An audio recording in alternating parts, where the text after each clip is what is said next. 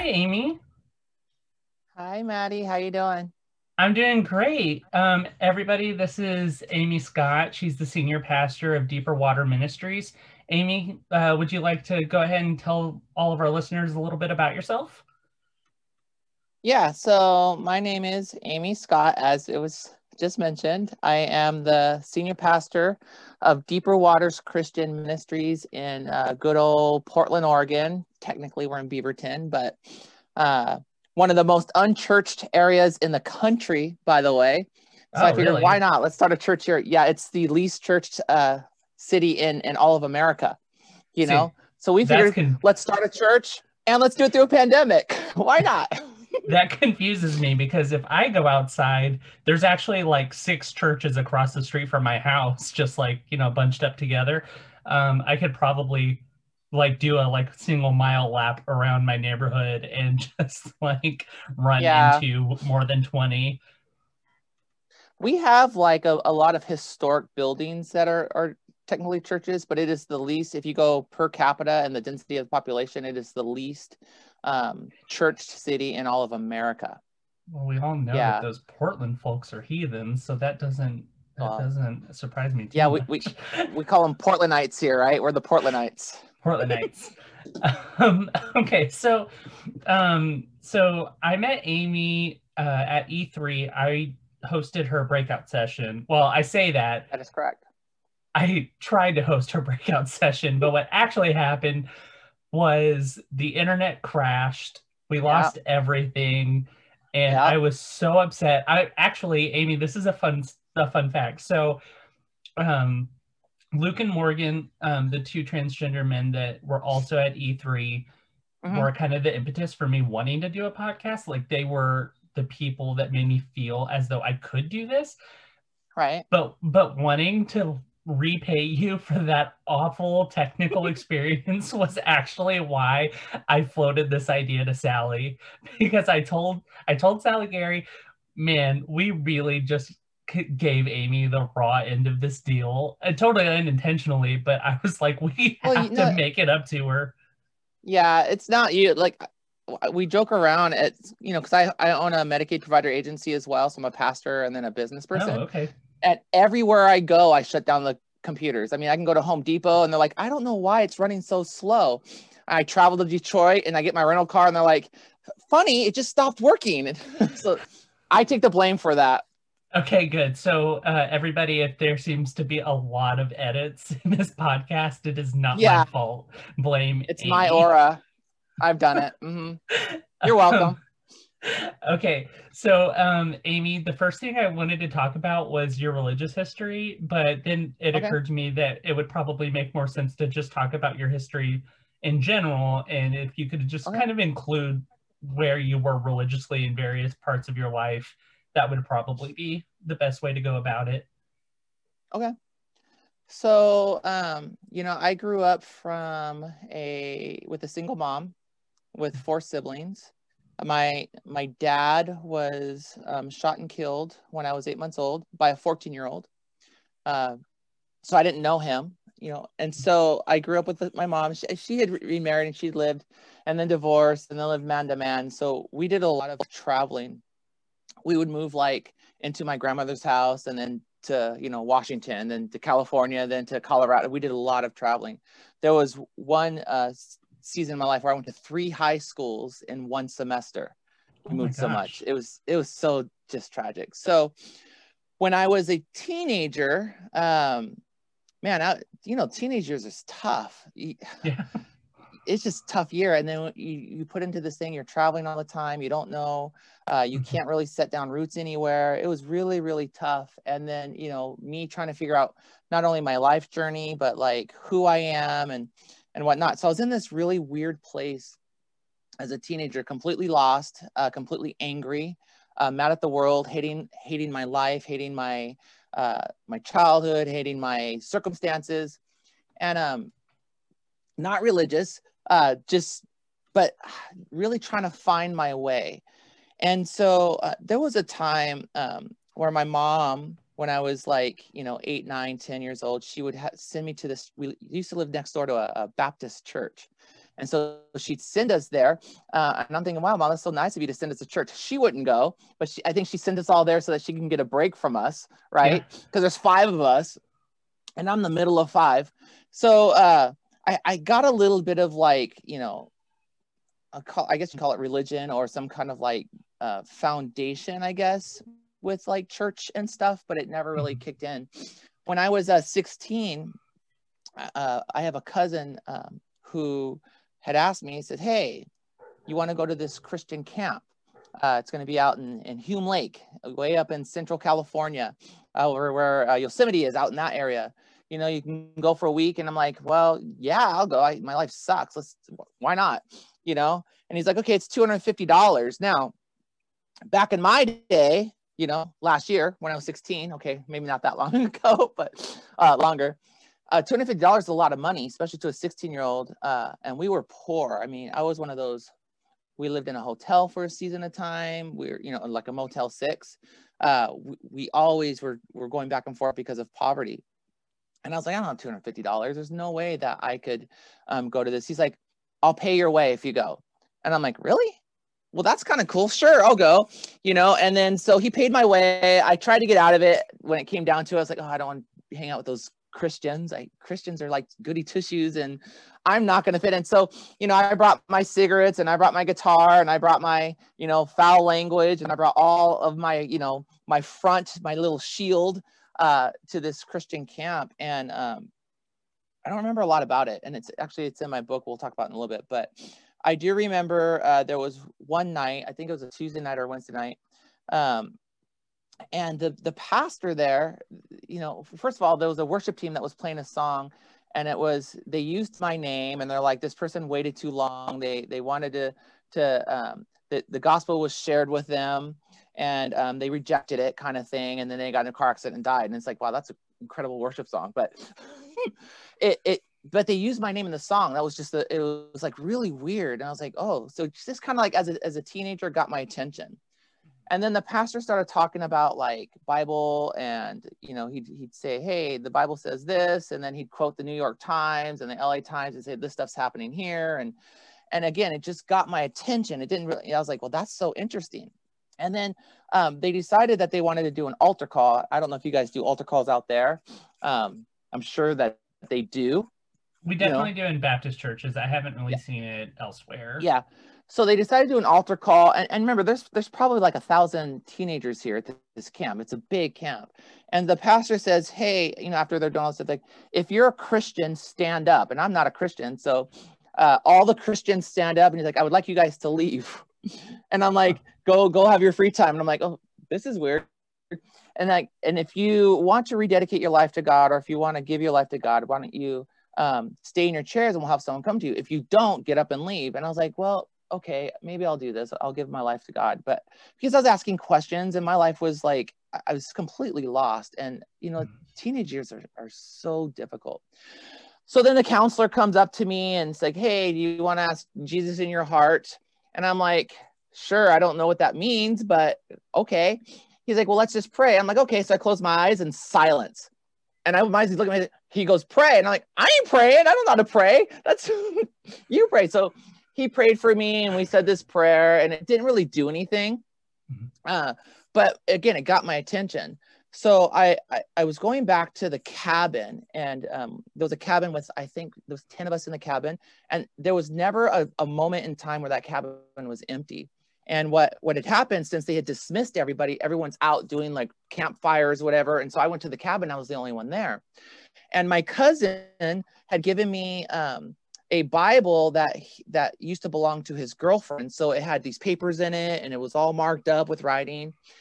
And I was talking, I said this prayer, God, and I started talking to God, like, I don't know who you are, but why would you want me? You know, I drink, I cuss, I'm promiscuous. I have a lot of anger. Why would you want me? And I go to open my Bible and this paper fell out. And this paper had written on it, it says, I love you very, very, very, very, very much.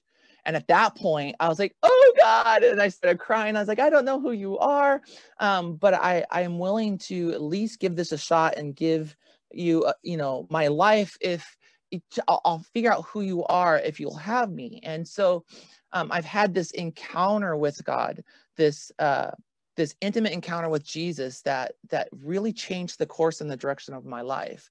And so, I started going to church pretty regularly. I went to a Baptist church. I didn't fit in there. I was so awkward. So then I started to go to this church full of bikers, and I fit in really well there. I had a metal band. I was able to play, Christian music, a metal song on a Sunday morning. It was so much fun, but I really didn't get a lot of understanding of who God was in that season. Very fun season, very needed season. So then I started to, I was at that church for many years. And then I just kind of felt like I was, someone would ask me a Bible question, I couldn't give them an answer, and I watched so many people struggle, and I couldn't help them. They would say, well, this says this, and they would completely confound me. I don't know. I didn't know what faith, I knew my relationship with God, but I didn't know anything about his word.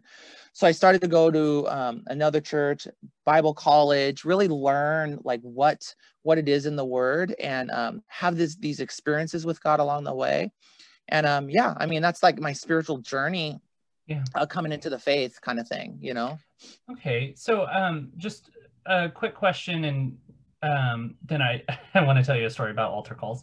So altar calls in Texas. I don't do altar calls at my church. Okay, bless you. So in Texas, the Southern Baptist heritage that I kind of came up under was very hellfire and brimstone. Is that how it is? West and north. Yeah. Okay. Well, I grew up in the evangelical church, so I was hardcore evangelical most of my, Christian life. Okay. So yeah, that makes sense. So, okay, I'm going to give everybody that's listening a little peek into the Maddie Kreutzer experience. So here we go. This will be fun. So whenever I was younger, I had a similar experience to you where somebody, this was completely outside of church though, somebody came up and said, Maddie, my name was Mark at the time, but Maddie, do you want to be saved better by God? I agree. I like Maddie better too. I said, sure, I guess. I had never been taught that there was an option other than believing in God, so I just kind of thought it was a fact. And so this person comes up to me, and we pray, and we say the things that these words that I guess were meant to like invite Jesus into your heart and everything. And it was a nice moment. Aren't even in the Bible, but that's fine. Yeah. Well, it was a nice moment, but I had no idea what I had just said. So then I go to church, and for the listeners that have stayed with us throughout the podcast episodes, this is the same church that kicked up the lesbian couple, and they kept inviting people up to the altar over the different weeks, and I felt bad because nobody was going to the altar. So one day I asked the pastor, like, hey, so like, can somebody only be saved once in their life? And he said, well, once you're saved, but like you can, come up to the altar like as many times as you want.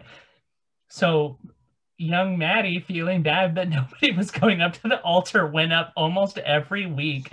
And at some point, the pastor had to pull me aside and go, hey, Maddie, you don't actually have to go up there every week. And I was like, well, I just feel bad because like nobody's going, and the people are waiting up there to like invite them to Jesus.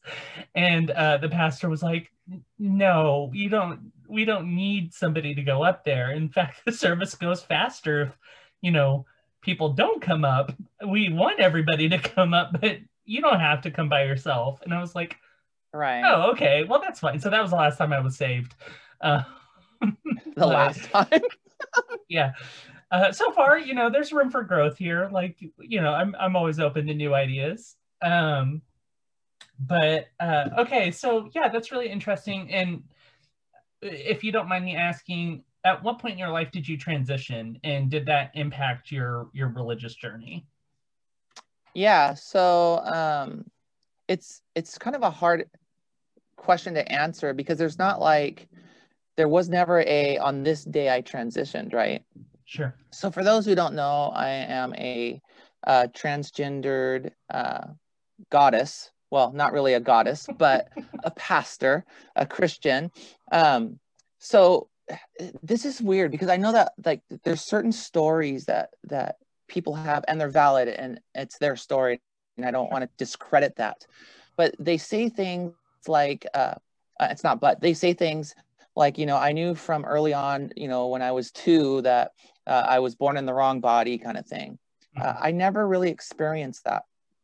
For me, it was more of a process of elimination. Like I tried to pour myself into one area and it wasn't me. And so I kind of would evolve out of that and go into another community, and it didn't fit. And kind of like a process of elimination for me is what really, so I've always been comfortable in my skin. Now, that doesn't mean that I didn't transition. I did, but because I've always been comfortable, I don't feel like I was born in the wrong body. I mean, look at this body. Just kidding. I'm totally kidding.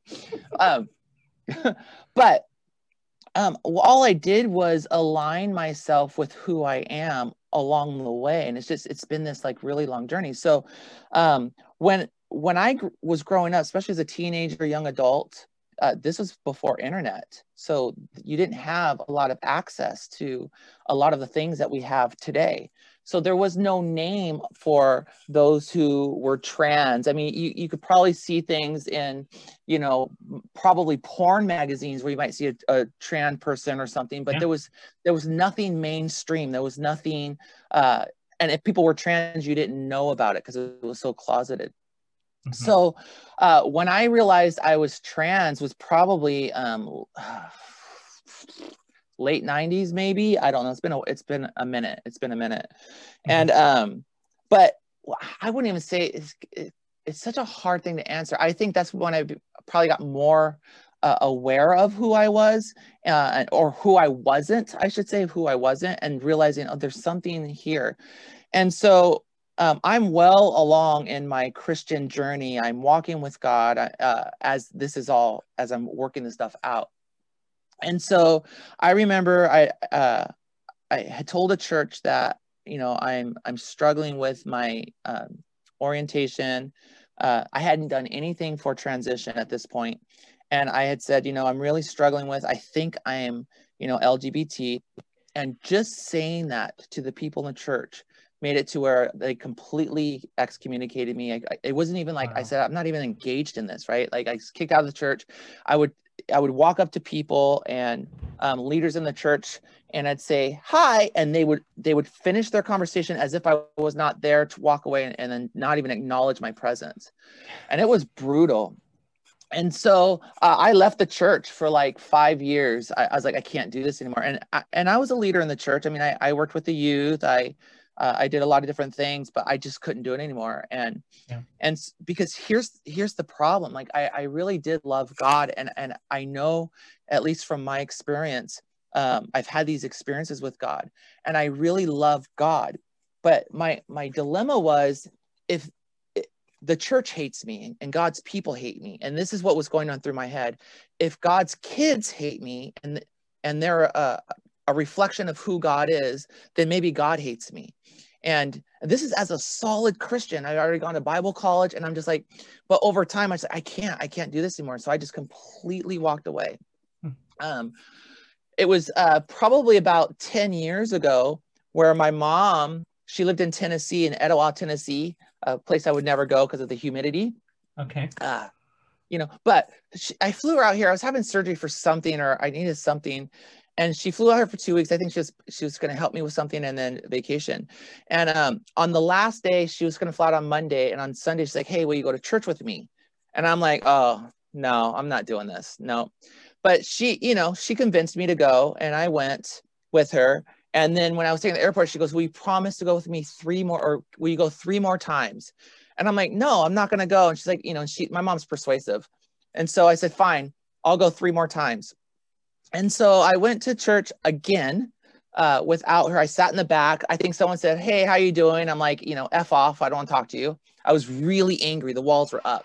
Yeah. And I'm sitting there and, every time that the pastor would talk, I'm like, God, look at them judge me. Look at them, what they're doing. He's such a hypocrite. He hates people like me. I'd already fully transitioned at this point in this story. So no one knew I was trans. I'm already, who I am. I blend in really well with society. It's not really a big deal to me. Yeah. So I'm having these internal issues. I go back a second time, which is really my third time, the second time without my mother. And I'm just so angry.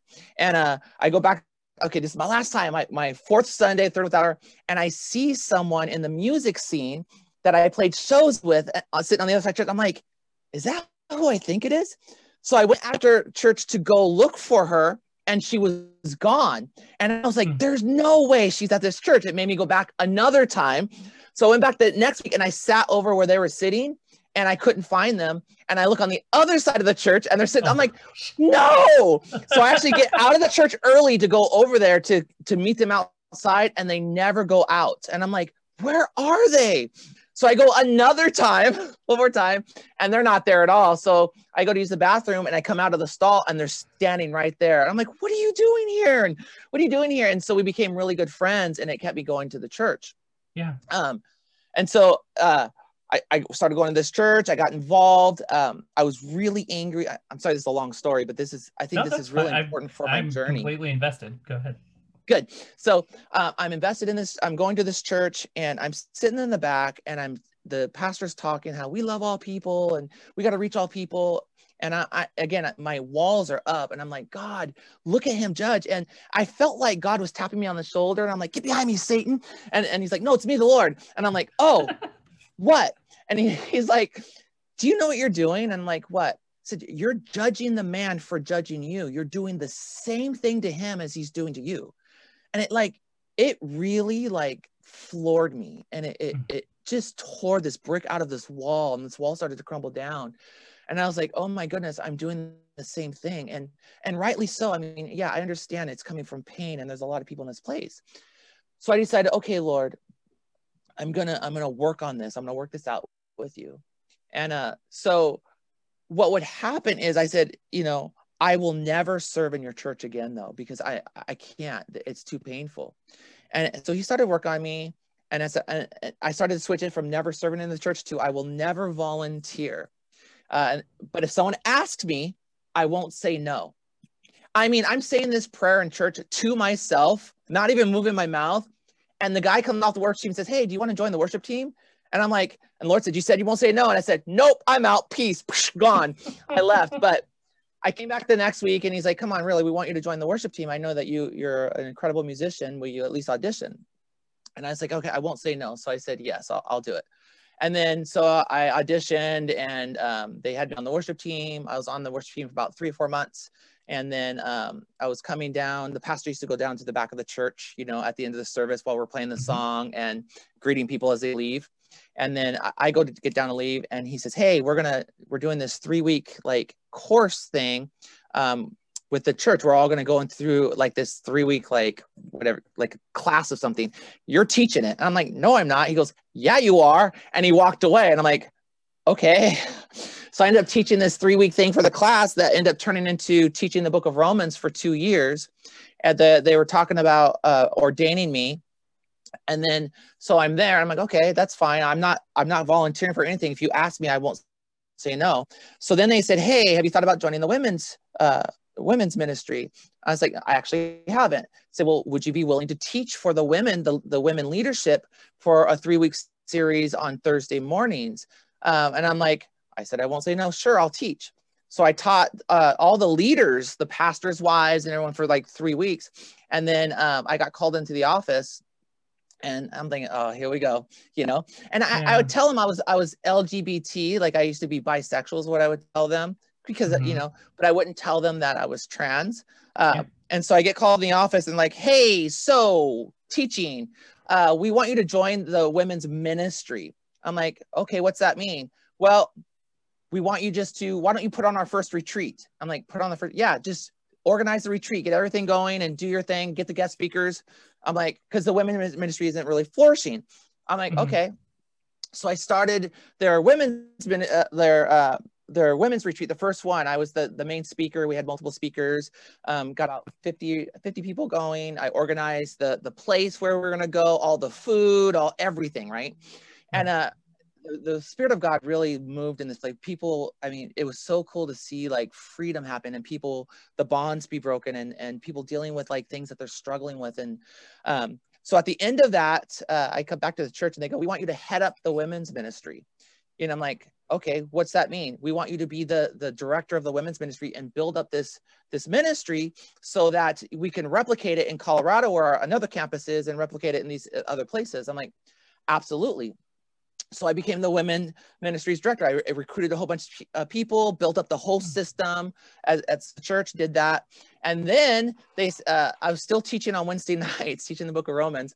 And then the pastor came up to me and said, hey, Amie, we're going to start a Wednesday night full-on group of, we're going to have like different breakout sessions, and we're going to have a class on marriage. And you can teach, if you could teach the book of Revelation, you could teach that. And we're going to have all these things. And what I want you to do is to facilitate the whole thing. Now, I'm a volunteer on all of this. I don't do, it's all, if you ask me, I say, I'm not paid staff. I'm just a volunteer who won't say no. Sure. So I got all the media team, the worship team, the sound team, the child care, the circle, what they would call it, which is like the greeting team, get all the classes organized. And I was about to, I studied so much when I teach a book, you know, I studied, and it was the Thursday before the Wednesday that we were going to launch. And the pastor called me when I was at work and says, hey, by the way, I need to know this by Wednesday, but I was told that you're transgendered, and now I need to find all this stuff out if it's really true. I need to look at your birth certificate, which I sent him because my birth certificate's fine. I need to interview your pastors when you were a kid, your school teachers. I've been looking through your Facebook page. You look pretty masculine in some of these pictures. I'm like, are you body shaming me? Like, what's going on here? And I need to know all this by Saturday, or you can't do it, you know? And it was like devastating because I was like, well, here we go. So Saturday came around and said, yeah, you know what? I am trans. He goes, that's great. You will never be able to serve in this church in any capacity. You're not going to be ordained. I'm going to teach your class. I will honor you. But there are churches for people like you. You will not be welcome here. You're not going to be happy here. You can't be in any form of ministry. And I was like, that's fine, whatever. He was so worried about a church split. So then come the Wednesday night, I had, like I said, I have a Medicaid provider agency. I have about 50 people who work for me. We go into homes and we help people with disabilities, and we kind of stabilize them and things like that. I had invited like 25 people. I think like 10 of them were from my company who also didn't know that I was trans at the time, because it was something, and I'm out now, but it was something that wasn't, that I just didn't share. And he says, I'm going to honor you. We'll just talk about how we just disagree on the 6 clobber passages. He didn't say clobber passages, but that's what we call it. We agree on everything else. We just don't agree on this. And I'm like, that's fine. He goes, I guess I'll just have to teach the book of Hebrews. I've taught it before, and I'll take over your class. And I'm like, that's fine. So he goes in there on that Wednesday night, and he just says, you know, Amy's not going to teach a class. She's living the homosexual lifestyle. She's living in sin. And I mean, people were so angry they walked out, because at that point in time, I wasn't dating anybody. I decided to live by the code of the church. I was honoring that. And so I called the pastor. I'm like, why would you say I'm living the homosexual lifestyle? He's like, well, you are. I said, well, if I'm living the homosexual lifestyle, so are you. He goes, I'm not living the homosexual lifestyle. I go, well, you are. I said, because if I am, I go to work, I go to church, and I take care of my kids. Don't you do that? That is my lifestyle. That is all I do. You know, he's like, well, you know, we're not asking you to leave, Amie. We're not asking you to leave, but there are churches for people like you. And I go, where? And he goes, there's one in Seattle. I go, you know, I live 4 minutes from your church. Seattle's 3 hours away. You want me to drive 3 hours to church? You know, there are no churches for people like me, you know? So I left the church. It was very, very, I was done. I was completely done. I'm never going back to church again. But the girl that I had met when I started going there, that I played shows with, she became my best friend, and she would not let me not go to church. So she took me to this other church. She goes, hey, why don't you go to this church called Christ Church in Portland? They're inclusive. I'm like, yeah, I'll go. She's like, no, you're not. I'm taking you. Because she knew I wasn't going to go. Yeah. So she took me there and talked to the pastor, say, hey, can she like do chairs or anything? Can she like get sucked in right now and volunteer right now? And I'm like, I hate you, you know? So I got plugged in. I started talking to the pastor, and then he introduced me to another pastor, and then just got really connected again. But the thing is, I'm like evangelical. So my theology was so much different than, and nothing wrong. You know, here's the thing with the church. There's so much diversity in the church. And I came from one niche that I just couldn't find. It's like all the other churches were, they did, and this is a blanket statement. This isn't all churches. This was just from my experience in that moment of time, is the churches didn't teach the Bible. They rejected the Bible. They were more about justice and, you know, which is important, and social work, which is important, but they rejected the thing that I love, which was God's word. So I really struggled with this. So then to avoid a church split, most of the people that I had at the other church said, can you just teach the book of Revelation? You already started it. We'll just do it let's go to another church and just maybe start, you know, teaching it. So we looked around at some churches, rented a space, started teaching I started teaching the book of Revelation. And during that process, the Lord laid it on our heart to start a church, because there were no churches that were inclusive, that were at the time we were evangelical. We don't associate with evangelical since the Trump thing, really, because I think it's put a bad name on it. Yeah. But was, you know, Bible believing, we study the word, we walk with the Lord, and we're all inclusive, because we believe the word is all inclusive. And so we started our church, and then, you know, did their church for about a year, and then the pandemic hit. You know? Oh, man. And okay. So that's my long journey of heartache and tragic, and it was an incredible journey. There's so much to unpack there. I just, you know, want to take a moment to reflect on it. So there were a couple things that I wanted to like kind of go back to and address. The first one was one of the things that I hear a lot as a trans woman also is that there's very frequently a conflation, that's the nicest word I can use, between trans people and pedophiles, which is obviously disgusting. Have no idea where that came from. I've been called a pedophile, child molester. Oh, same. Was there any like internalized version of that whenever you were like working with children, where you were like, oh my God, I can't do this because those people are blank? I mean, it can be whatever. It doesn't have to be a pedophile, but was there any like internalized transphobia that you had to go through?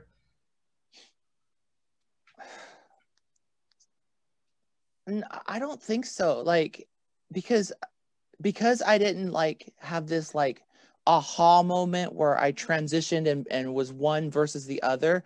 And I've just always been who I've been, and it's just kind of evolved. I've always just, I have a lot of integrity, and I have a lot of love for people. And so I don't think I've ever personally had that. Now, it's absolutely been projected on me. I have been called a child molester. I've been, you know, I have 3 kids that I was a single mom raising them by myself. You know, I have been called a child molester and abuser. My kids have been threatened. You know, my kids' lives have been threatened when they were 5, 6, 7 years old because I was trans. And it's like, you know, so I've had it projected on me. I've never really felt that, you know. Here's the weird thing, as someone who's in the LGBT, because in Portland, as a Christian, I'm the face of the LGBT movement to the church.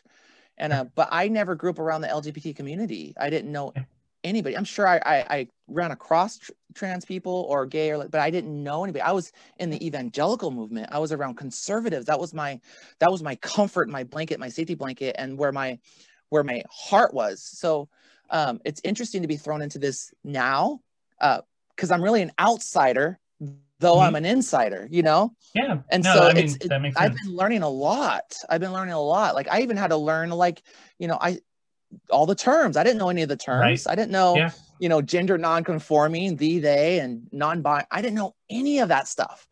So it was a learning curve for me too, you know? I didn't know that trans people change their names 7,000 times, and you learn one and it's changed 6 times. And it's like, oh, Yeah, I'm fortunate in that somebody asked me randomly one day, "Hey, if you were a girl, what would your name be?" And it was like an epiphany moment where I just knew it was Maddie. I chose Madison later Yeah, as kind of a fuller name because I want to have a name that sounds somewhat like a lawyer. Mark Andrew Crotzer the fourth is a very lawyer name, so I thought that I should keep that same vibe going into my transition. it's Um, fair. but one thing that I also wanted to address, so you were talking about how you tried doing this, didn't really work, tried doing this, didn't really work, and then eventually you kind of Yeah, landed on transitioning. So, and you also said your story didn't really, conform to the stories that you see in like traditional media about trans people, where right. it's like, oh, I was looking in the mirror and I didn't see a Yeah, woman, and I that played with real confused me. toys. Yeah. So Yeah, I had a pretty similar experience to that. Like I did do things that were somewhat feminine. Like I played with Barbies occasionally and I played house with my sister sometimes. My big thing was clothes. I love women's clothes. But I mean they are cute. yeah, exactly. And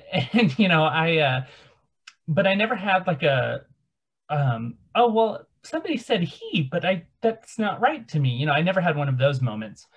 Um, and, and I was Right.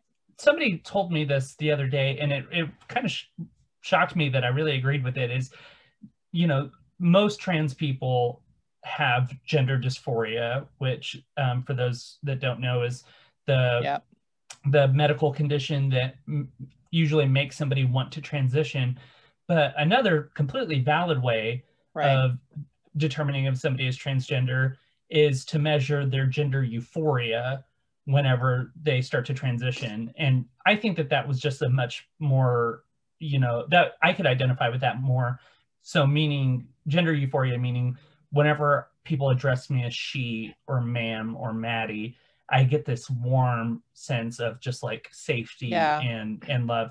Um, if somebody called me Mark like before transitioning, it didn't hurt. I just preferred for people to call me Maddie. It wasn't like it felt wrong. It just Right. wasn't as like satisfying as being referred to as a woman. So anyway, all of that to say, I think that even if you don't like, not you specifically, Amie, but just anybody in general that's dealing with even like a small amount of dysphoria, my Yeah. recommendation is experiment the way Amie did. Figure out what fits you, even if you're not on a binary system, Right. or a binary scale of gender. Like you can find gender euphoria somewhere along, the spectrum or outside of the spectrum. Just have fun with it. Yeah, and I think I did have dysphoria, but it Sure. because it was through the process of elimination. Like this isn't who I am. This isn't who I am. I've poured everything into, rock and roll, and that's not who I am, and into this community. And so, what would happen is, I just because I knew who when I started to realize who I was, and this isn't gender. This is just identity as a person, which we Yeah. all go through, right? Um, then I started to realize, okay, I know who I am, and I would put these walls up. And the problem with these walls is because I block people out because of the pain, because I didn't want them to know me, because if they know who I am, they're not going to love me. But the problem is they would get frustrated because they couldn't get to know me, and it would create this tension. And so this is where the dysphoria, I think, kind of came into Yeah. play, because I'm highly connected with people. I'm an extrovert in every aspect of my life, right? So when you don't connect with people, and I can't just do shallow conversations. Like I can do that at the store, but it doesn't satisfy me. I need depth in my relationships. And I Yeah. wasn't finding that. And I was struggling with that. And so really that came to a crisis moment. I mean, I almost jumped off a bridge. I was the dysphoria was so bad. Even my kids at that point wouldn't have been enough to stop me. Yeah. Really came down to, what else do I have to lose? I've Right. lost the church. I've lost, I don't like who I am now.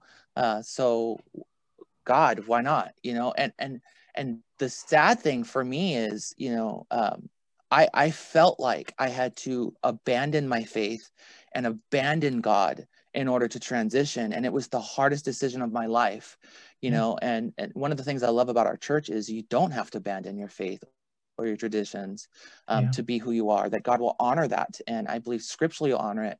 And we do something really cool in our church where when someone is trans, and I just love this so much, is when they finally pick in their chosen name, even if they're baptized or not, we will baptize them in their new name, just to That's bring honor to wonderful. who they are as people. And I love it so much, because I've baptized more people in the last 2 years than I have in the last 15. So it's just really beautiful to see just the life, and that you don't have to leave the kingdom of God to do this. Like, it's just beautiful. This is beautiful to me. I think it's a really like powerful testimony that you were, well, I don't want to say regretted, but you were so devastated by the thought that you had to leave the church, but like being who you are was that important. And I think that that's important for people to know, especially our listeners, because there are churches that will give the same choice that Amie was given, that I probably would have been given if I had stayed at that Baptist church. And well, maybe not most, but a lot of people are going to choose to turn away from their faith if it means that they are going to be so dysphoric that they're going to hurt themselves or even kill themselves. So it's just a really powerful testament that people in the faith community need to be more like Deeper Waters or Centerpiece or Agape, where they can accept people for who they are. And look, even if it's a church that won't accept that somebody being trans is like scripturally okay, find a way to include that person in your church so that they are, so that they can still have a sense of community and love. And I know that that's a hard thing to swallow, but we don't want people jumping off bridges or. Well, I mean, let's look at it this way. Like, you take 15 or 20 pastors from different denominations and who all agree that they're Christians, and you say, okay, at the same time, tell me what your favorite worship song is. What's your favorite food? What's your view on eschatology, on the end time events? What's your view on the Trinity, on your view on baptism? And no one's going to agree fully on it. You have people who say, I believe in the rapture. Some don't believe in the rapture. Some believe in the tribulation. Some don't believe in the tribulation. But we find a way in the body of Christ to come together on the things that we agree on. And we agree to disagree on a lot of things in the body of Christ. And for me, I think this is where the church really gets it wrong, and where we struggle is we've turned the pastors into moral police, and really that's Jesus' job, right? Our job is to shepherd the flock, to steward the flock, to teach the word of God. We are not there to teach them what our view is on. I think that you're wrong in this and this, and no, listen, this is.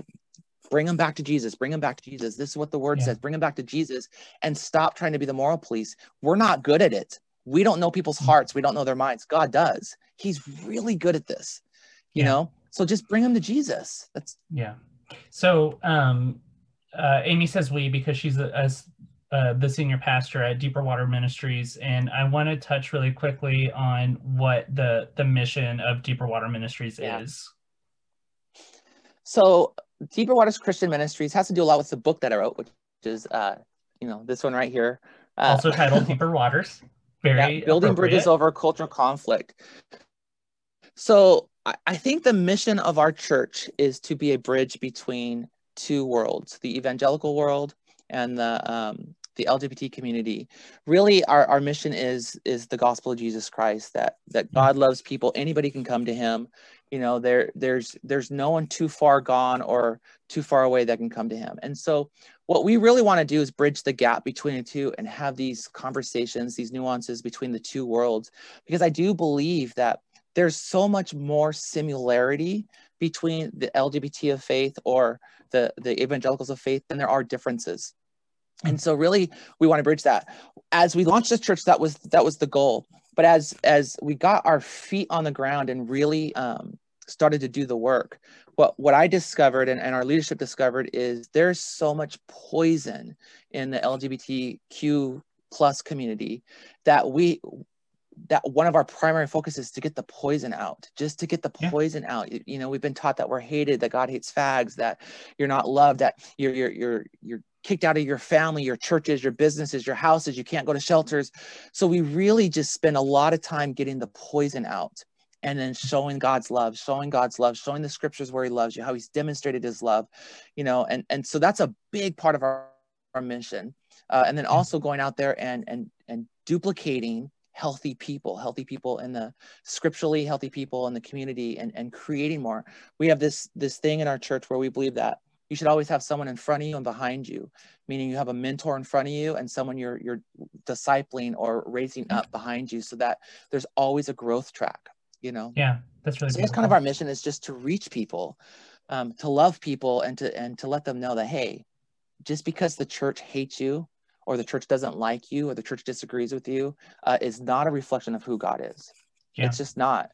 You know, my kids do a lot of things that I don't approve of, you know, but if that was the relationship, if they were the church and I was God, they can do things that don't reflect my heart. Mm-hmm. And so just because the church does something that is inappropriate or bad or even damaging isn't a reflection that it's God himself doing that. Yeah. You know, it's fallen people doing fallen things. Sure. Speaking of your children, how did your children feel about you coming out as trans? I was smart. I did it when they were young. They've always known me as their mom. You know, I it's so funny to me because, like, whenever I talk to primarily people of faith, not just Christians, but people of faith, but and like kind of more conservative people in general, their thoughts are always like, protect the children, protect the children, protect the children. And you know, I have never been insulted by a child. I've only ever been insulted by adults. You know, I've never been told by a child. You haven't been around teenagers then. Oh, okay. Let me clarify. I'm thinking 3 like teenagers, prepubescent. You know. Yeah. You know, there was one time I was walking around Oak Lawn where I've been attacked at Oak Lawn. so you know, I'm still on my guard, even though that's the neighborhood in Dallas. Right. And you know, I see this kid that's like probably 9 or 10-ish. I'm walking with my friend, and this kid runs up, and I don't pass that well. I mean, I pass a little bit better now than I did. Passing meaning I don't look like a cisgender woman. But at the time, I definitely didn't. But this little kid runs past me and just goes, "Hey, I like your dress." I know that kid didn't care about my dress, but he was trying to be sweet, and he was trying to be affirming. And just like the fact that this kid, no adult at this point had come up to me and really been like, "Hey, I support you." But this kid did everything he could in his mind to quickly tell a stranger that he supports her. And anyway, so to those people that say, protect the kids, I'll posit to you that no child cares about my gender at all. They really don't. They care about Amie's either. No, so my kids, I mean, they weren't free from trauma. You know, they've experienced a lot of trauma too, from the church, from different people. So they literally had zero issues with it. Usually what would happen is it would be outside forces telling them certain things, and they, as kids, you're giving them an adult conversation that they didn't understand, and they would wrestle with that. All 3 of my kids walked out of the church when I got kicked out of my last church. They don't love God. They hate God now. They hate the church. They're now atheists because they saw the damage that happened to me in the church when I got kicked out. You know, and so dealing with that has been brutal. It's been especially as a pastor. You know, right. Your book talks about this being a bridge between the LGBTQ community and the evangelical community. You referred to it in your book, which I want to say again, it's titled Deeper Waters, and it's available now on Amazon. It is. Yeah. I'm really excited because I didn't know that your book was already out, and I was like, oh, I need to order this. You in your book, or at least in the description of your book, I'm waiting for my copy to come in now. Okay. You referred to the fighting between LGBTQ people and Christian or evangelicals as a war, and I was just wondering, how during your lifetime has that war changed? Well, it's intensified. So I call it a culture war and a culture shift. There's 2 different things that we're talking about. So what I have discovered is, I don't know what's changed, but like there was a big revival in the early 90s. That's when I really started to like, and I think it was through like the Calvary Chapel movement, but there was a big revival that was happening in American culture, I guess, with the church, evangelical church, before they got into power, political power. And it was beautiful. There was so much life that was produced from that. But what happened is we somehow in church culture, we stopped trying to reach out to people and love people. And we became to starting to hold our ground and fight for our rights. And something shifted. And what happens now in our culture, and I address this in the book, is we're so busy accusing other people and throwing grenades at other people that we're at war with one another, that, we throw the grenade, we pull the pin, throw the grenade at the community, and then we go and praise the Lord over here, and we don't see the damage that's being done. And both sides does it, right? Both the evangelical side and the LGBT, we're at war with each other. And so in my book, what I'm talking about is, it's not a new tactic. This is something that's happened in cultures all throughout time. We had it with if you were to read all of the pastors and what they said prior to the freedom of slavery, blacks in America, they said, if you take slavery out of the Bible, then you're dismantling the whole entire Bible, that the Christian faith is based upon this, right? So the same language that they used back then for women's rights, for slavery, for whatever it is, the people group that they're attacking, they're now taking that same language and they're using it for the LGBT, that if you include the LGBT, you're dismantling the faith. It's not going to be a recognizable Bible. You're taking everything that the Bible teaches. And we're kind of in the trenches on both sides, and we're fighting each other. And the thing about the book is, like, listen, we've got to come to a place where we disarm. It's going to be painful. There's going to be damage. You're going to get hurt, but we've got to come back to the table, and then just some practical steps on how to do that, to bring us back into the same conversation, just so we can get an understanding of one another, Yeah. In your experience, whenever you can get somebody who is evangelical and pretty entrenched in their beliefs, if you can get them to the table for a discussion, do you have success getting them to kind of understand the LGBT struggle, to getting them to accept LGBT people?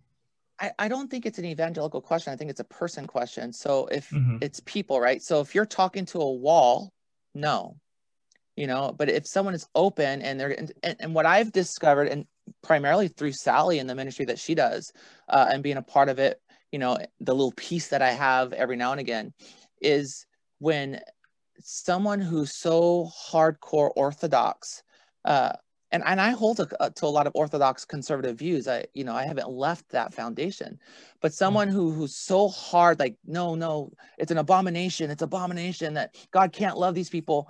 It's a different conversation when it's somebody that, when you find out that your child or your cousin or your sibling is now in the LGBT, because now it's no longer me against them. It's, how do I love this person who, the right way, because I love them, and so when they're in that place, I typically have a better way of talking with them, and Sure. because the walls are down, and now we're looking at, what do the scriptures actually say? Well, they don't see a lot of the things that the culture says. They just don't. We've read into the scriptures something that's not there, and so it's getting that wall down, I guess, if that answers the question. Yeah, no, that it does. And you were talking about how the LGBTQ community also, is trying to wage war against Christianity. Well, I mean, that might absolutely be. Yeah. Okay. So I didn't want to frame the wording incorrectly, but yeah. So one thing, and I don't mean to push back. I guess I just want your perspective. So to me, Christianity has this political power, and I'm speaking about Christianity broadly, not just evangelicals, but our current president is Catholic. So anyway, they have this political power, and then you have LGBT people over on the other side who we just got our civil rights, back less than a year ago. Sure, yeah, exactly. Yeah. And so I would think that it's kind of, to the LGBTQ side, it's sort of their war against oppressors. Are you I don't disagree. I don't disagree.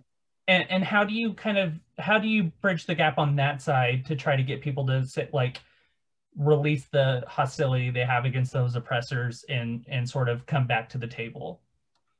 Well, my job isn't to bring them back to the oppressors. My job as a Sure. pastor is to bring them back to God, Mm, and to talk about how God isn't like the oppressor. God isn't a yeah. tyrant. God isn't those things.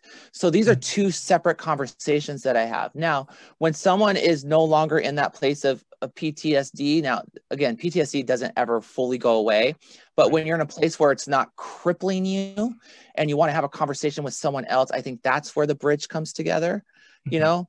But no, I would never take someone, because here's the fact, you know, the oppressor oppresses, and our feelings are valid. The things we've gone through are valid. I never want to discredit that we have been through literal hell from the church. It has been really bad. People are dying from it. I can't justify it. I will not justify it. It is bad. But at the end of the day, if we don't disarm both sides and come together, the war will only get stronger, and it will, there'll be more damage. The only way to come together is to have a conversation. And Yeah. so that's the thing that I deal with, that poison, getting that poison out, because there's so much Mm, PTSD, and rightly so, rightly so. I've been lucky, and I've had it bad. You know, I just think people who have lost their families and their homes and their kids and their parents, and yeah, you know, yeah, you know, and I want to put this into perspective for people because, you know, I didn't necessarily want to do this on the podcast because it's not, uh, you know, this isn't the Maddie show. It's the Amie show today. the But centerpiece show. the centerpiece show. But you know, whenever you know you kick out your child for being gay or for being trans, or you don't support them, even if you're not on board with it, if you don't support them and show them love.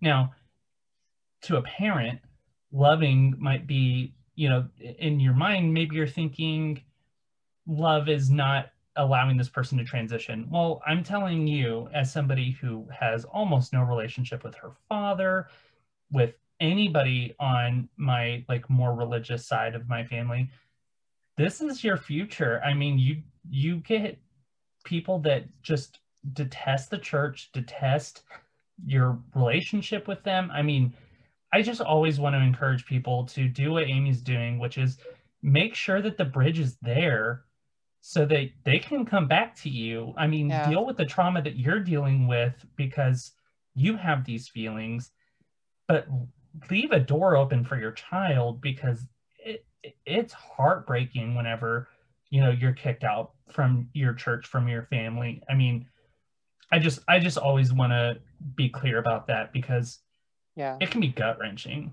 I mean, this is where I struggle with it. Like we we don't agree with someone who's LGBT, so we remove all of their support system.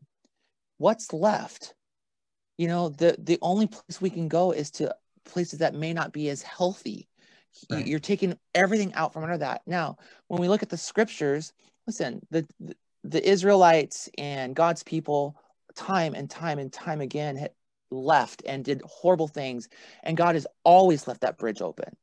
And you know, he says, walk in the fruits of the Spirit. What are the fruits of the Spirit? Love, joy, patience, kindness, goodness, gentleness, self-control. You know, not wrath and I hate you and get out of my house. And that's not the fruits of God our Father.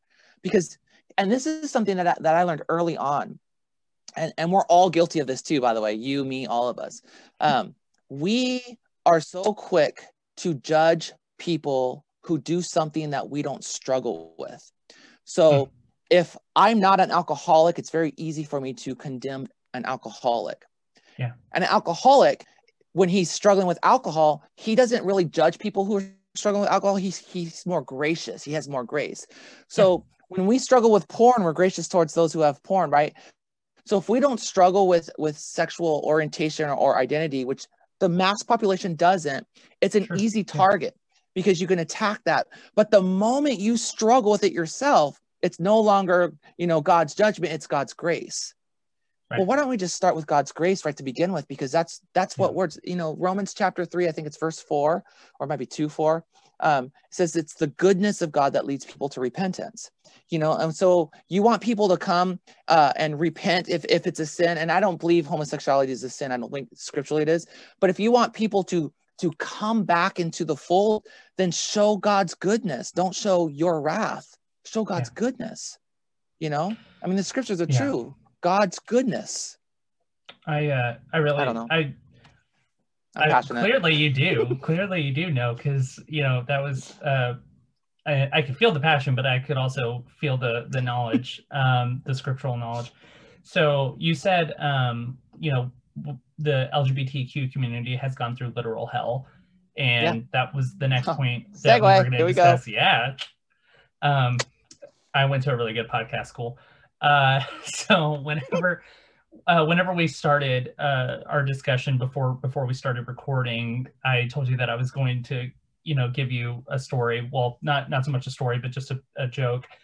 You said, "Oh, I'm going to discuss hell with the atheist," and I said, "Yeah, well, this is what I wanted to say. Threatening an atheist with hell is a lot like threatening a vegetarian with unicorn meat. It's not really something that we're concerned about." So I say that it doesn't actually matter to me personally what your views of hell are, but I on a personal level, but I am extremely interested, because most of the people that I've had on so far are either Church of Christ or non-denominational. But I know, somebody who came up in a Baptist faith would more than likely believe in hell. And the vast majority of people that I spend time with don't actually believe in it at all. Right. So can you tell me what does hell exist? And if so, who goes there? So let me just say this. There's beauty in diversity. Yeah. Right. So when you have multiple cultures and multiple people with different views, you're not going to have the same views. And so I do lean more traditionally on what the scriptures talk about, more conservatively about heaven and hell.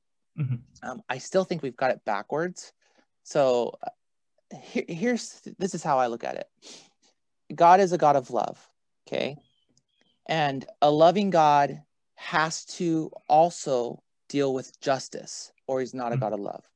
For example, would I be showing love to my daughter, my teenage daughter, if someone sexually assaulted her, and then I said, well, that's bad, but I'm going to have this gentleman move in, and by the way, I'm going to go on vacation and he's going to watch you? Is that showing love to my daughter? Yeah, absolutely no. Not.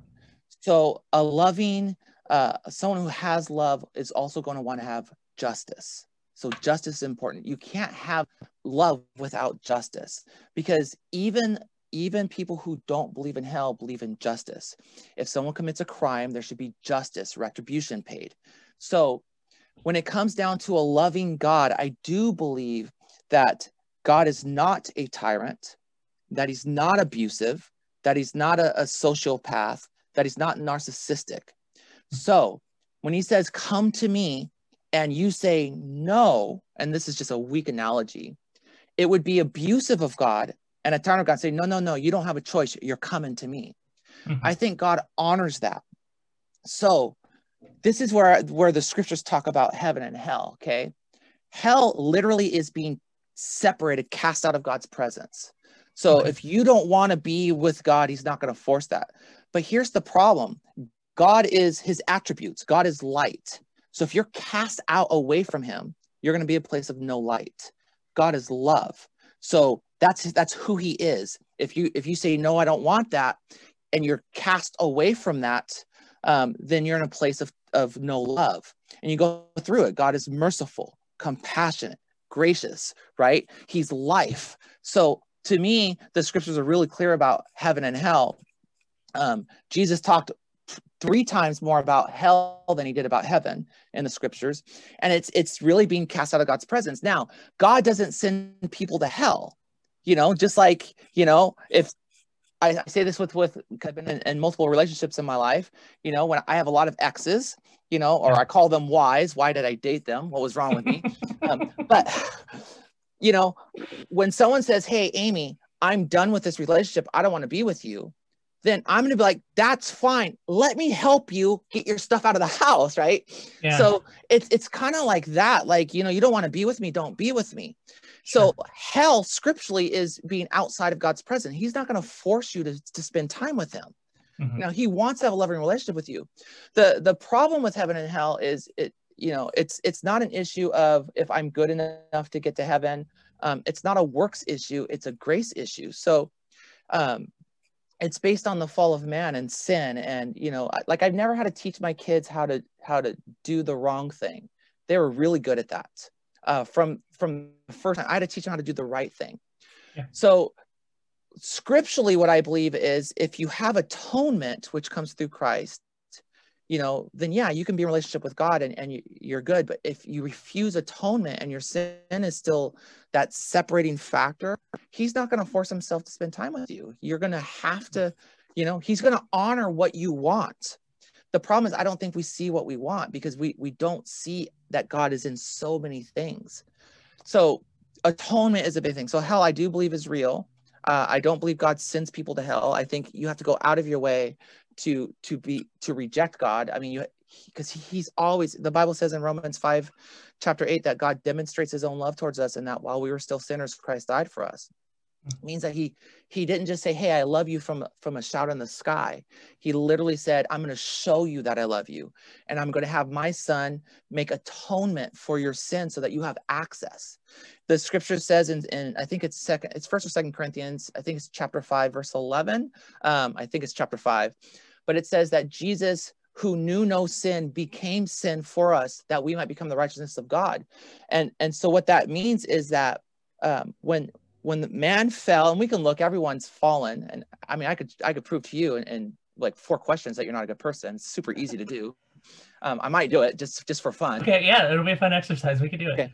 So Jesus, we'll get to this. Will be fun. Okay. I think you'll like it. I'll take you about it. But when it says that Jesus became sin, and so what happened is our sin separates us from God. Just like with my kids, when they do something wrong, our fellowship is severed until that has been restored. Right? Like there's something severed there. So it says that Jesus became sin. What happened is we've put into the Bible says the wages of sin is death. Right? Romans 6:23, the gift of God is eternal life. So it's almost like we have this spiritual bank account that we've been putting sin in and putting sin in and putting sin in. And what atonement is it takes that bank account filled with sin that separates us and it removes it and it places it on Jesus. At the same time, it says he became righteousness, or he gave us his righteousness. So having an empty bank account doesn't get us in relationship with God, because he has to have perfect righteousness to be in relationship with him. So Jesus now takes his righteousness and puts that into his account. So when God looks at us through the blood of Jesus, he sees his righteousness in us. Now, this is the good person test. This is what I do to a lot of people. Okay. Oh, I said, I'll give you $1,000 if you're a good person. And I've never given away $1,000, just so you know. Yikes. And I have integrity. Really use $1,000. Am I allowed to lie? Okay. So, because we're going to talk about being a good person. So my first question is, have you ever lied? Yes. What was that? What does that make you? Oh, you know what? If I should have said no, because that would have been another lie. I could have just cheated. Okay. Exactly. People do. People do. Sure. Okay. What does being a liar make me? Yeah. If you lie, what's that make you? Yeah. I mean, that's the context, though. I mean, a human. No, you having a body makes you a human. If I lie to you, what are you going to call me? A liar. A liar. Okay, so a liar. So if I lied to you yesterday, am I still a liar today? If I lied to you yesterday? Yes. Okay, so you're a liar. Have you ever stolen anything? Now let me give you some advice here. Downloading music without paying for it. I can just say yes, because I've actually stolen things. I went through a pretty bad phase whenever I was in high school. So what's that make you? A thief. No, makes you a lying thief. A lying thief. Oh gosh. Okay. Yes, I'm a lying thief. Okay, go ahead. Which we're all there. This is the human nature, right? Jesus said, and I know that I'm talking to an atheist, but bear with me here. Jesus said that if you look at a person in a lustful way, that you've committed adultery in your heart, meaning that if you look at someone and say, "Man, I want to have sex with them." Yeah. So according to Jesus' words, you'd be a lying, thieving adulterer. Yeah. Jesus also said that if you hate somebody, that you've committed murder in your heart because you've killed them in your heart. Oh, you ever hated anybody even for a moment? Because I have. I right? Justice Scalia, just the Yeah. worst human being I have ever heard of in my entire life. So I've lied, I've stolen, I've committed, I've lusted after people, I've murdered in my heart. That's only 4 of the 10 commandments. Mm. So here's the problem. Now, if God were to based on just that profession there, and again, I understand where you stand, but Yeah, no, based that's fine. on Go ahead. that alone, would and it's funny because I think you're going to give me the same answer that most people do. Oh no. Based on being a lying, thieving, adulterous, murderer at heart, would you be found innocent or guilty? Okay, wait. I'm sorry. Who's judging here? Is God judging here? Yeah, let's just say a judge, a perfect judge. I mean, I would think guilty. Guilty. So if you were guilty, would you go to heaven or hell? Just amuse me here. Hell, hell. Oh, see, most people say heaven. Oh, interesting. Okay. Well, because they say God's a God of love. right. And I say, Now, well, if God is a God of love, how can a loving God allow a rapist, a child molester, a murderer, a thief into his kingdom with his kids? Yeah. And so that's the thing about it. None of us are innately good. None of us are. It doesn't take a lot. I've told so many lies in my life. Even as a pastor, I've lied. Not intentionally, but I've done so much wrong. And so that's the problem. That's what separates us from being in a relationship with God. Because if God is perfect righteousness, if God says, hey, I'm going to let Maddie in because I like her, but I'm not going to let this person in because they're a murderer. I mean, that makes him a tyrant, because now he's picking favorites. He's not basing it on justice. So if you stand before a court of law, let's say you committed a murder and you're standing in the court of law, this is a legal judge. This is here on earth, normal judge.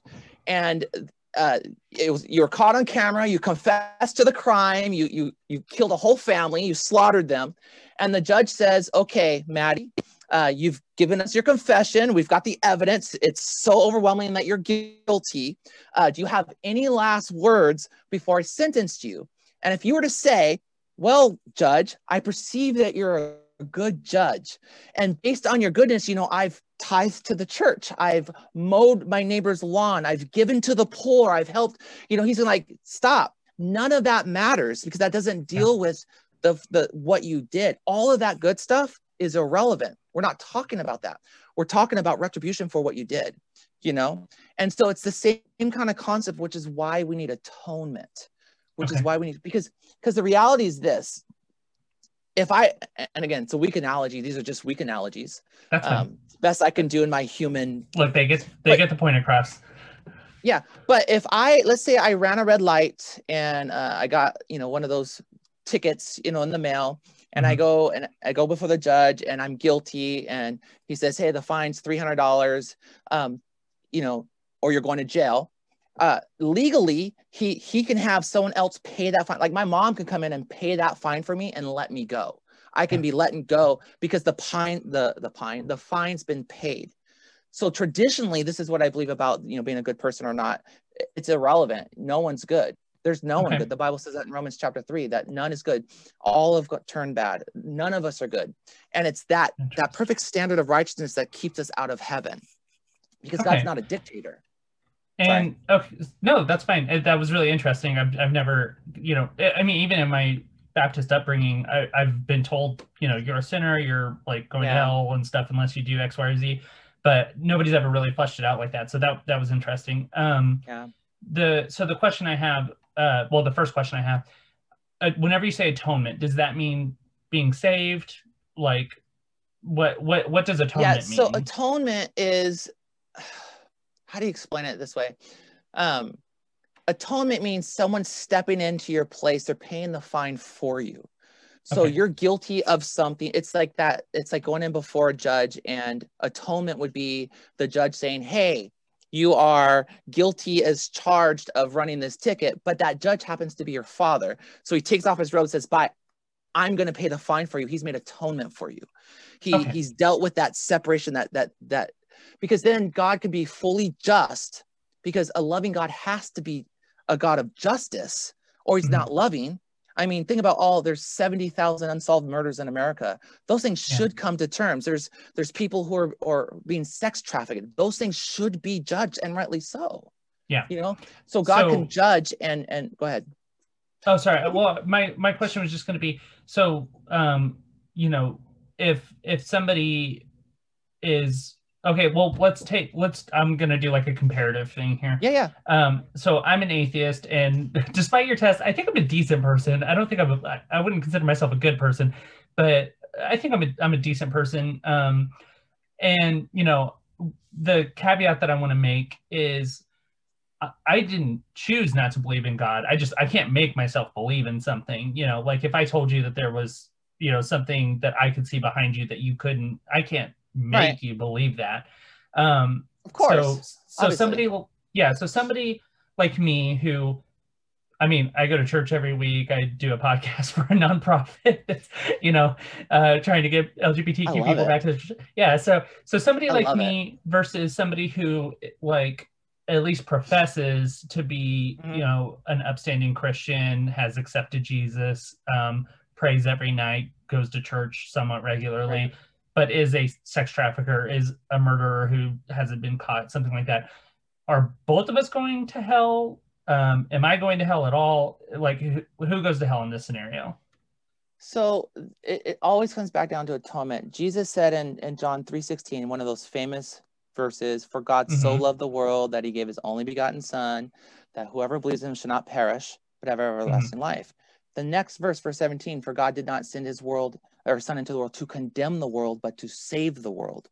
So I believe that through the bloodline of Adam, because everyone's fallen, everyone's already condemned. We're already innately bad. So we have to come into a relationship with God. I don't think you just have a relationship with God. You have to come into a relationship with God. My son's an atheist. We have these interesting conversations. And I'm like, okay, because he's like, God doesn't exist. I'm like, and he's a teenager. So I'm like, can you just, as a teenager, can you just use some logic just for a second? I was like, I'm not asking you to believe. Can you just use some critical thinking? And he goes, sure. I said, and I'm not trying to be sarcastic. I go, do you know everything? And he's like, no. I'm like, okay, cool. Do you know half of everything? I mean, DNA and space and medical science. And no, I don't know half of everything. I said, son, is it possible? Is it even a possibility that God lives in the half that you don't know? And he's like, well, yeah, it's a possibility. Sure. I'm like, so to say that God doesn't exist is not necessarily a plausible thing, right? It's just you haven't come into contact with this God that we are saying that exists. And that's fair. That's totally fair, you know? But I tell someone that, because I'm in a relationship, and they're like, no, you're not. I never met your boyfriend. I'm like, well, just the fact that you haven't met my boyfriend doesn't mean I'm not in a relationship. You know, I have a relationship with my boyfriend. Like, I see him all the time. So again, it's just like that maybe you haven't come into that side of it yet, you know, and that's fair, because I've been there, you know, nothing wrong with anything. It's just there's a possibility. So I apologize to anybody that can hear the dogs barking in the background throughout this podcast. Yeah, I've tried to mute myself as regularly as I can, but I have to do my job and these dogs won't stop. I know hell's a controversial topic. No, I mean, for what it's worth, and I want to tell anybody that can't see my face that's listening on, you know, Anchor or Apple, whatever. So I take no offense to any of this. I'm genuinely fascinated. So I love that, by the way. Oh, thanks. I mean, it's why I do this, honestly. I mean, like, I'm not going to get famous off of the Centerpiece podcast. I really want to learn. And Sally was like, oh, it's a good premise for a podcast. So, okay. It's a great premise. I wanted to tell everybody at home kind of the difference between being an agnostic atheist and a Gnostic atheist. So based on what Amie had just said, and it seems like this is flipped, but just based on what she said about her son prior to their discussion, he kind of identified himself as a Gnostic atheist, meaning he professes to know that there's no God. I fall into a camp of agnostic atheists, meaning I don't believe in a God, but I wouldn't claim to know that God doesn't exist. So that's like an interesting difference that I didn't know whenever I went through my militant atheist phase, where I was, you know, it's so funny. I've gone through it too. look, whenever, so you probably know, like, whenever you go through this phase, like, there's this kind of tendency to be hyper literal about the Bible. I mean, like, which, it's interesting because you don't believe in anything that the Bible says, but like, anytime you have a conversation with a Christian, you have to make sure that you point out every single potentially ridiculous thing, like the Right. donkey speaking in the alley or whatever. I don't really remember the story very well, but anyway, so I'm an agnostic atheist, and I, at least as of right now, don't believe in a God, but I do have somewhat of a relationship with God should he exist, because I How does do that work? things. Well, like, let's say, for example, okay, to use an analogy as close to the ones that you've used as possible, if I'm like, if I'm regularly helping somebody that I don't know, like, let's say that I like go to Starbucks and I leave, money for the person behind me so that they can Yeah. have a free drink. I'm still engaging with that person. I have no idea who that is. I don't know who they are. Yeah, that's fair. Would you say that there's like, is it something like you have to both believe and engage in a relationship with God? Or if you're, even somebody like myself who's unintentionally engaging in God's work, is that considered a relationship with God? So I guess for me, a definition of relationship is being in a relationship. Like, Mhm. like if I was in a relationship with my husband, well, I'm not married, my boyfriend, Sure. there would have to be something there. Like, Yeah. we'd have to go on dates. We'd have to like have some kind of communication back and forth. It's not really a Yeah. relationship. It's, relationship is a two-way street, I think. Yeah. That's fair. That doesn't mean that I don't set myself up to like position myself to, send an email one way and in hopes of being in a relationship. But I think relationship is exactly that. It's relational. It's Yeah. a back and forth kind of concept. And so one of the things, I guess, that throughout my life, so I've heard people that have said, the same things that you're saying, but in a much less like nuanced, intelligent Yeah. way, like just kind of like, oh, you're an atheist, you're going to hell, and that's it, just cut and done, that's it. Stupid. So somebody like myself, like, let's say that I go the rest of my life trying to believe in God and it just doesn't happen. To me, that seems unfair that I would go to hell.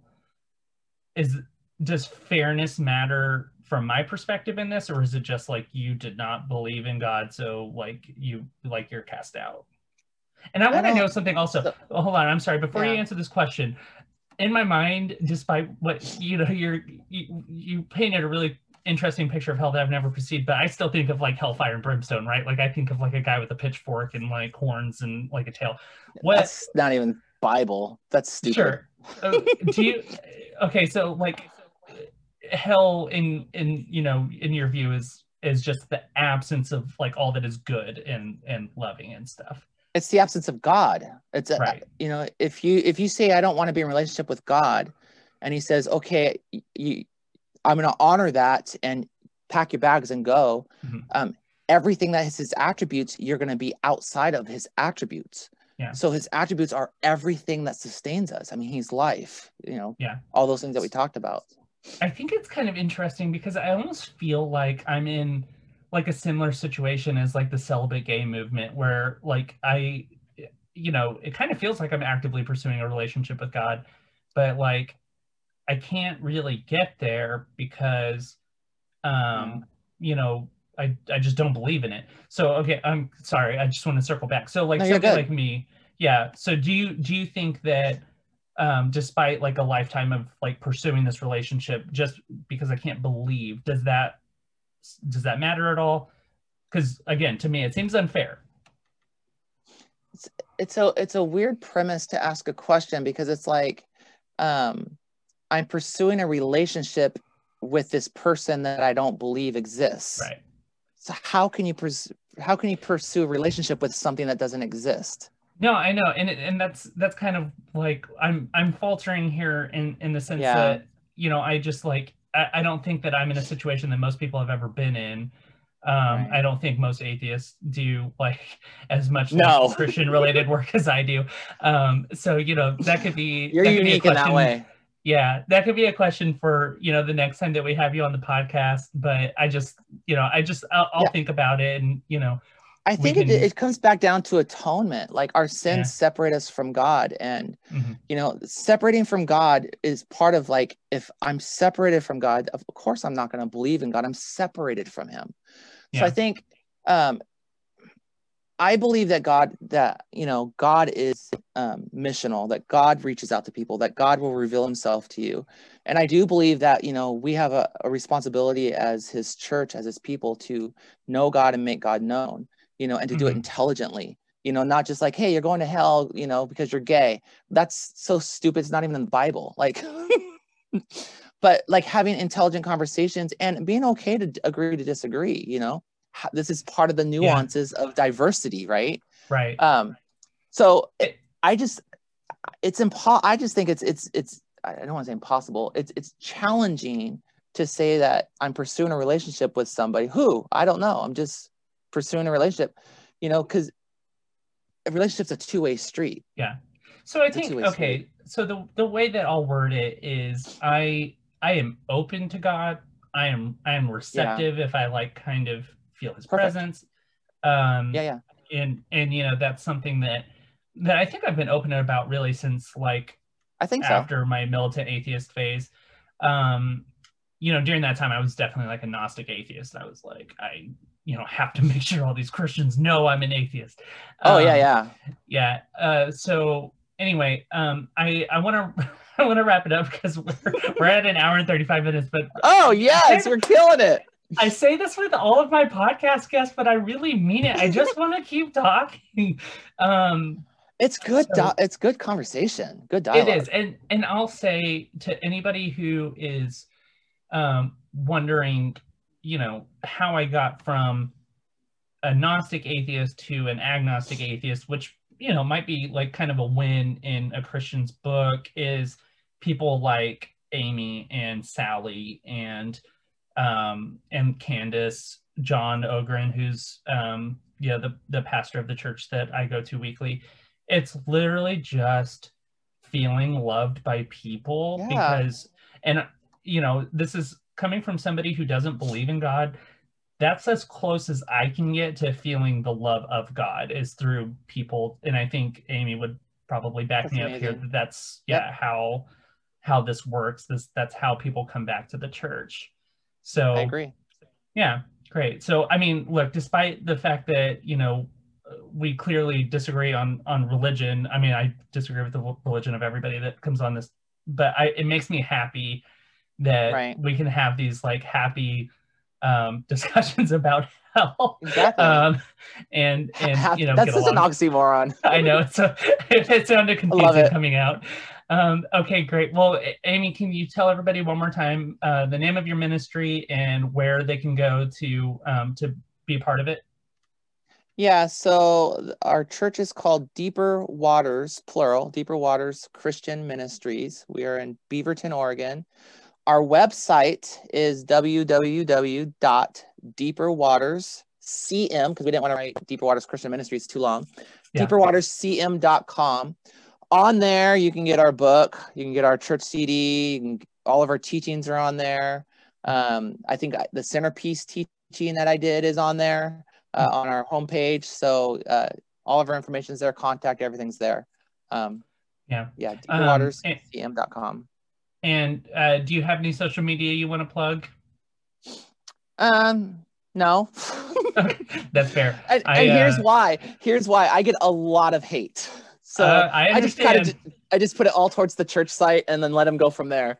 I don't have nearly as many eyes as you do, and I get plenty of hate myself. So Oh, I I get do so not much blame you hate. at So all.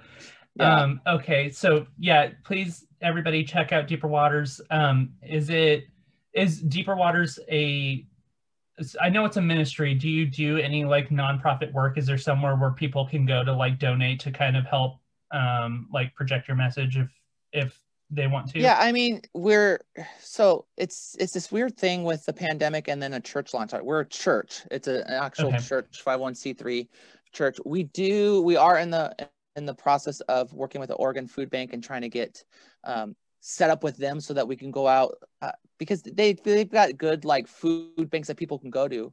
We kind of what we want to do is take food to actual houses because a lot of people don't drive Okay. and be able to be able to do that themselves. So there's things that we're doing like that. We do missional work. We're trying to get engaged in other things. Okay. A lot of things shut down because of the pandemic, but yeah, no, we do all kinds of work. It's all on our So site. one thing, yeah, okay, so then I would recommend if somebody wants to donate to kind of help that mission, maybe go to the Oregon Food Bank and donate to them so that they can afford to like include Amie's ministry. And I would like to say this: 100% of Deeper Waters, including myself, are volunteers.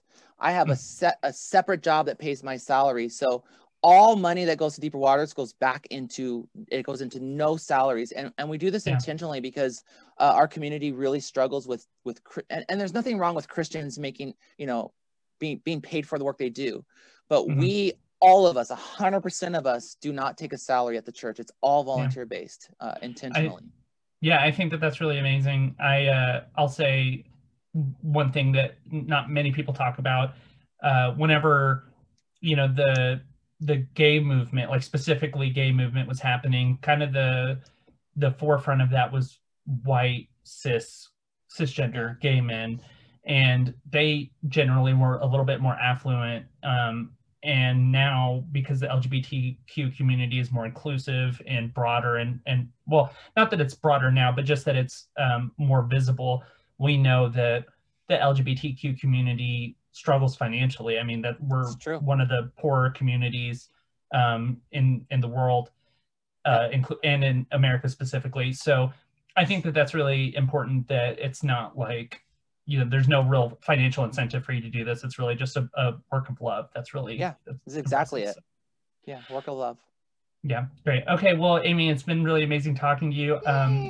For the last time today, I'll just kind of plug Centerpiece and say, please donate to Centerpiece. Yes. I mean, we want to bring people like Amie back to E3, and maybe this time she won't curse the internet and cause us to lose all connection with her.